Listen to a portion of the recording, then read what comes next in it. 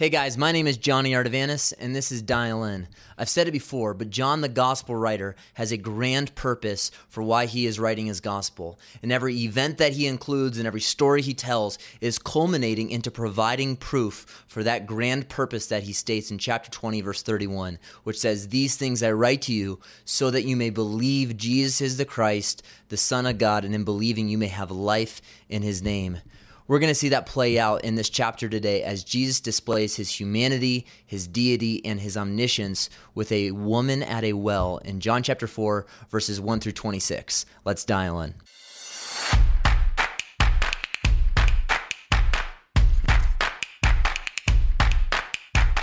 John chapter 4, verses 1 through 26. Now when Jesus learned that the Pharisees had heard that Jesus was making and baptizing more disciples than John, although Jesus himself did not baptize but only his disciples, he left Judea and departed again for Galilee. And he had to pass through Samaria. So he came to a town of Samaria called Sychar, near the field that Jacob had given his son Joseph. Jacob's well was there, so Jesus, wearied as he was from his journey, was sitting beside the well. It was about the 6th hour.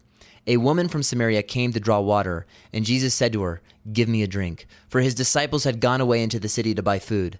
The Samaritan woman said to him, "How is it that you, a Jew, ask for a drink from me, a woman of Samaria? For Jews have no dealings with Samaritans." Jesus answered her, "If you knew the gift of God and who it is that is saying to you, 'Give me a drink,' you would have asked him, and he would have given you living water." The woman said to him, "Sir, you have nothing to draw water with, and the well is deep. Where do you get that living water? Are you greater than our father Jacob? He gave us this well and drank from it himself, as did his sons and his livestock." Jesus said to her, "Everyone who drinks of this water will be thirsty again, but whoever drinks of the water that I give him will never thirst again. The water that I will give him will become in him a spring of water welling up to eternal life." The woman said to him, "Sir, give me this water so that I will not be thirsty or have to come here to draw water." Jesus said to her, "Go call your husband and come here."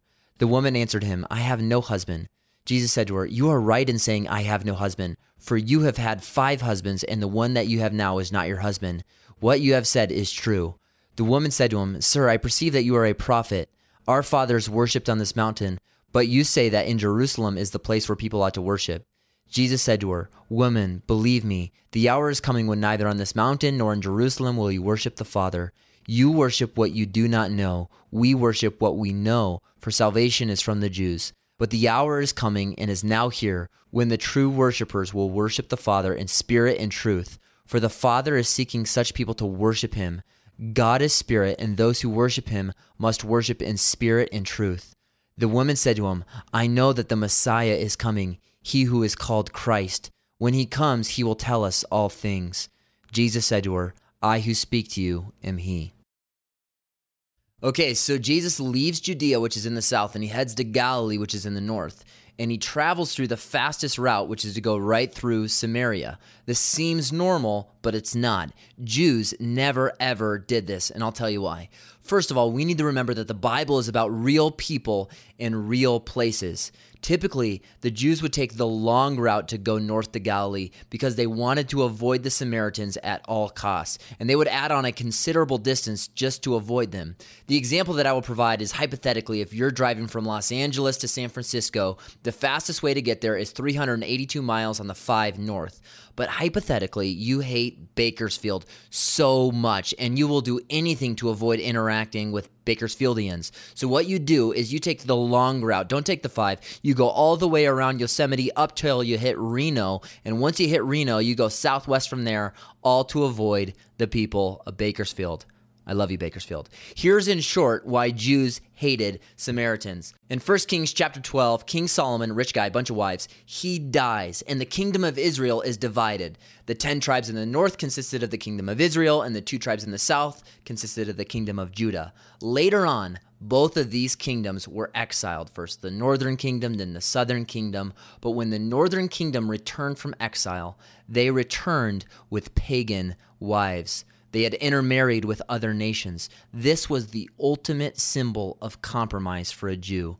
They had forsaken their Judaism and committed the most heinous crime that a Jew could commit.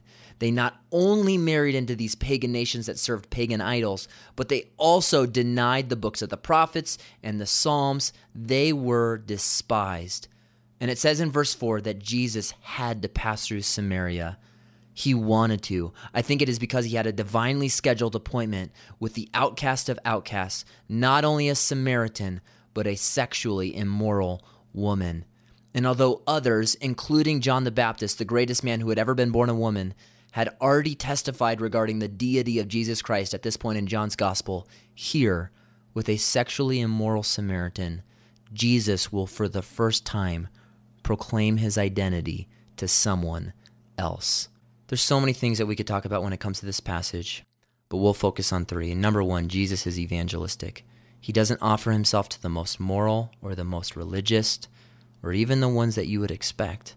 Jesus is different than we expect. He's having a conversation here with the lowest of low, a sexually immoral Samaritan woman. And he initiates this conversation with her established upon a common need. He's thirsty. It's a display of his humanity.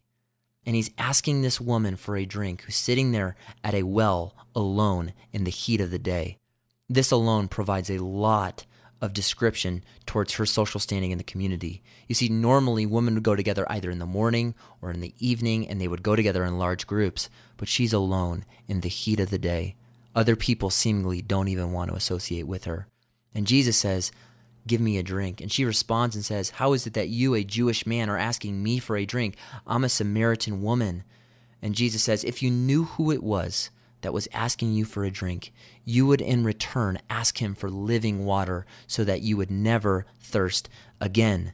And she says, "Are you better than Jacob?" Essentially, this well is from Jacob, a Hebrew patriarch. And Jesus responds and says, "I'm with you. Jacob was an awesome guy. He's great. This well has been serving people for over 2,000 years, and it continues to provide nourishment and refreshment year after year after year. But one thing I want you to realize, woman," is what he's telling her, is that like you came here yesterday, you will have to come again tomorrow to get water, and the next day, and the next day, and the next day. Your life is a perpetual cycle of need, but I will give you water that'll last forever, and that will well up and spring forth unto eternal life. Now, Jesus knows that her life was completely bankrupt. She has been married 5 times, and every single marriage has ended the exact same way. She's 0 for 5, and now she is living with someone that is not her husband.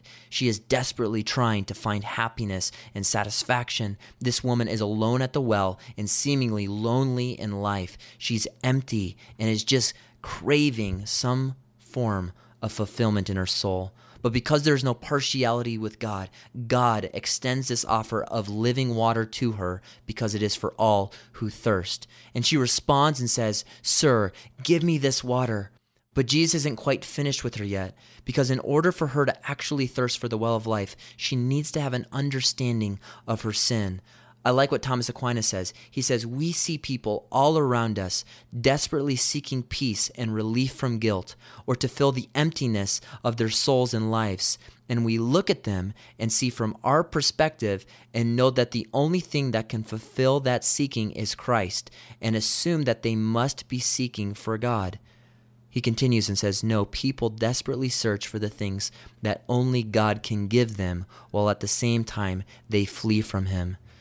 That is this woman. She is desperately seeking for the things that only God can give her, all the while running from him. And so Jesus here continues to confront her in her sin. And that's her second point. Jesus confronts sin. In verse 16, he says, go get your husband. And she responds and says, I don't have a husband. And Jesus says, you're right, you don't have a husband. You have had 5. They've all failed. And the guy you're living with now is not your husband. She responds and says, I see that you are a prophet. Assuredly, the woman would already have been aware of the guilt and the shame in her life. But here, any remnant of morality that she may have attempted to posture before this man at the well had quickly withered away. Jesus exposes her sin. Her conscience is pricked. Her soul is pierced. But you know what I love about this is that Jesus communicates this sin to her, I think, so that she would understand that God is not surprised nor intimidated by her sin. He already knows all of her sin prior to this conversation, and in spite of all that he knows, he is still the one that initiates and seeks and pursues this conversation with her and extends this offer of living water. Jesus is not alarmed by her sin. All of our sin in Hebrews 4 is already uncovered and laid bare before the eyes of him who sees everything. And once this woman realizes that the man sitting before her already knows all of her guilt and all of her shame and all of her past and still offers her this living water, she can now gladly surrender to this offer that he extends. Number 3, Jesus offers himself. To a woman that was full of shame, Jesus offers living water because he himself would bear her shame on the cross. Jesus extends mercy without regard to morality. She says, "Sir, we know that the Messiah is coming, the one that has been prophesied." And Jesus responds and says, "I who speak to you am he." Jesus pronounces that he is the only one who can satisfy her craving soul and remedy her sinful heart. Remember, water in the Old Testament was the symbol for purification, but on a human level, it also illustrates what our hearts crave and need. Jesus is the solution for both. He alone provides purification from our sin, and he alone provides the satisfaction that our hearts are craving for. Jeremiah 2:13 talks about how disobedient Israelites foolishly forsook the Lord, the fountain of living waters, to hew for themselves broken cisterns that can hold no water, a cheap substitute. But Jesus alone, Psalm 36 verse 9, God is the fountain of life. And Jesus extends this offer to her. It is the gift of God, and he extends that to all who believe. In opposition to all religion that says, do this, perform this, wear this, eat this, and go here, and God will give you this, the gospel says, come as you are to the foot of the cross and receive the living water that only Jesus can offer. It is a gift that she could never purchase and never earn, and that is available to, in verse 14, anyone who thirsts for salvation. And Jesus extends this offer of living water to a broken soul.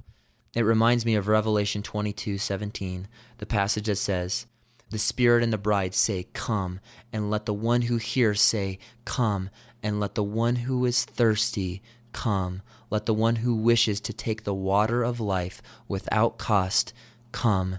And Jesus extends that living water to a broken woman at a well. And we see her response.